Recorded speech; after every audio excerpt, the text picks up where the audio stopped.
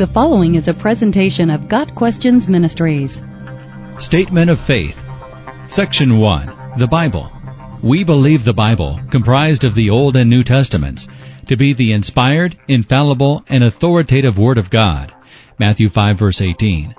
In faith, we hold the Bible to be inerrant in the original writings, God-breathed, and the complete and final authority for faith and practice. 2 Timothy 3, verses 16 and 17. While still using the individual writing styles of the human authors, the Holy Spirit perfectly guided them to ensure that they wrote precisely what He wanted written, without error or omission. 2 Peter 1, verse 21. Section 2. God.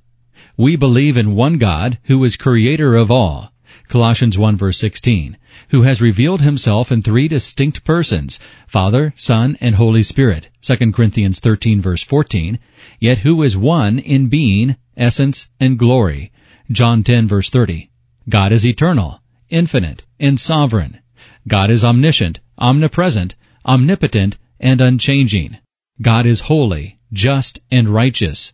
God is love, gracious, merciful, and good. Romans 8, verse 28. Section 3. Jesus Christ. We believe in the deity of the Lord Jesus Christ.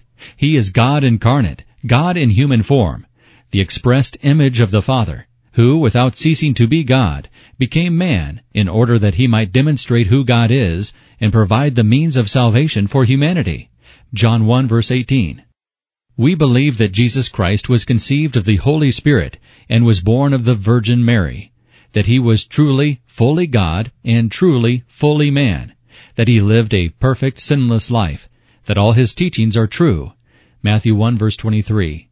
We believe that the Lord Jesus Christ died on the cross for all humanity as a substitutionary sacrifice. Isaiah 53, verses 5 and 6. We hold that His death is sufficient to provide salvation for all who receive Him as Savior. John 1, verse 12.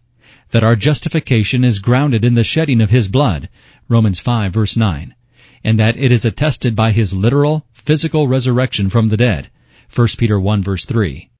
We believe that the Lord Jesus Christ ascended to heaven in His glorified body, Acts 1, verses 9 and 10, and is now seated at the right hand of God as our high priest and advocate. Hebrews 7, verse 25. Section 4. The Holy Spirit.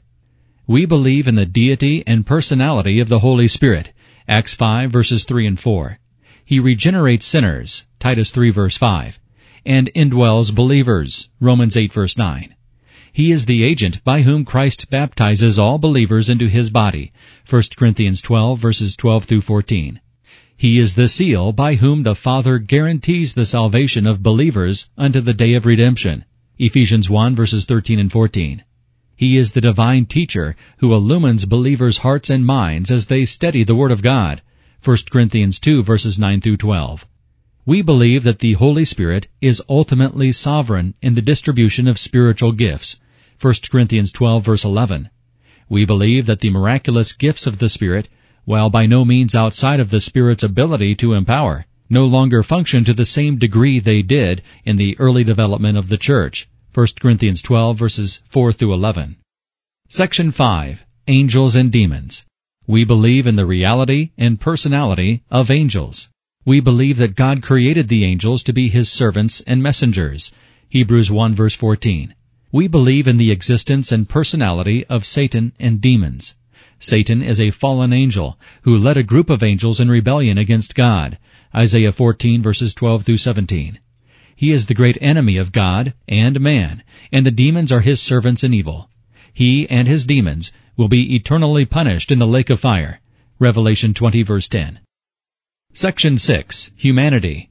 We believe that humanity came into existence by direct creation of God, and that humanity is uniquely made in the image and likeness of God.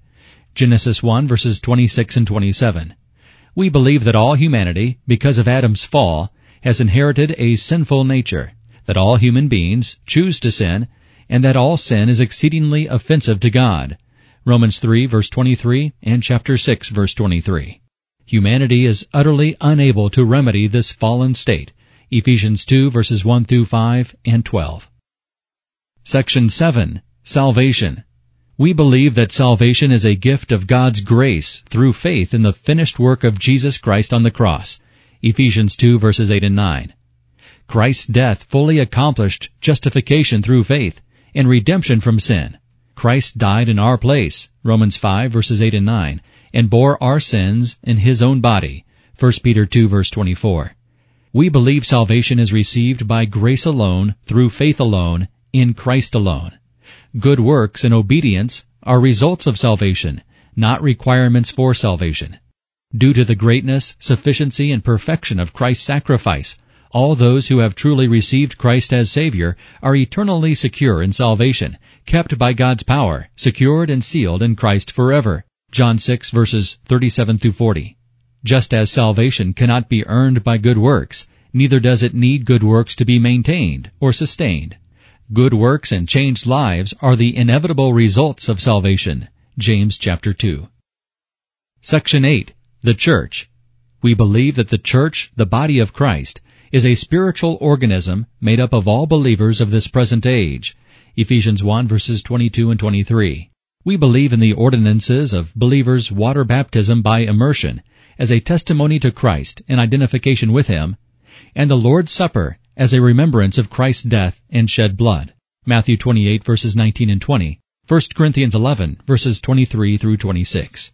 Through the Church, believers are taught to obey the Lord and to testify concerning their faith in Christ as Savior and to honor Him by holy living. We believe in the Great Commission as the primary mission of the Church. It is the obligation of all believers to witness, by word and life, to the truths of God's Word. The gospel of the grace of God is to be preached to all the world. Acts 1 verse 8. Section 9. Things to come. We believe in the blessed hope, Titus 2 verse 13, the personal and imminent coming of the Lord Jesus Christ to rapture His saints, 1 Thessalonians 4 verses 13 through 18.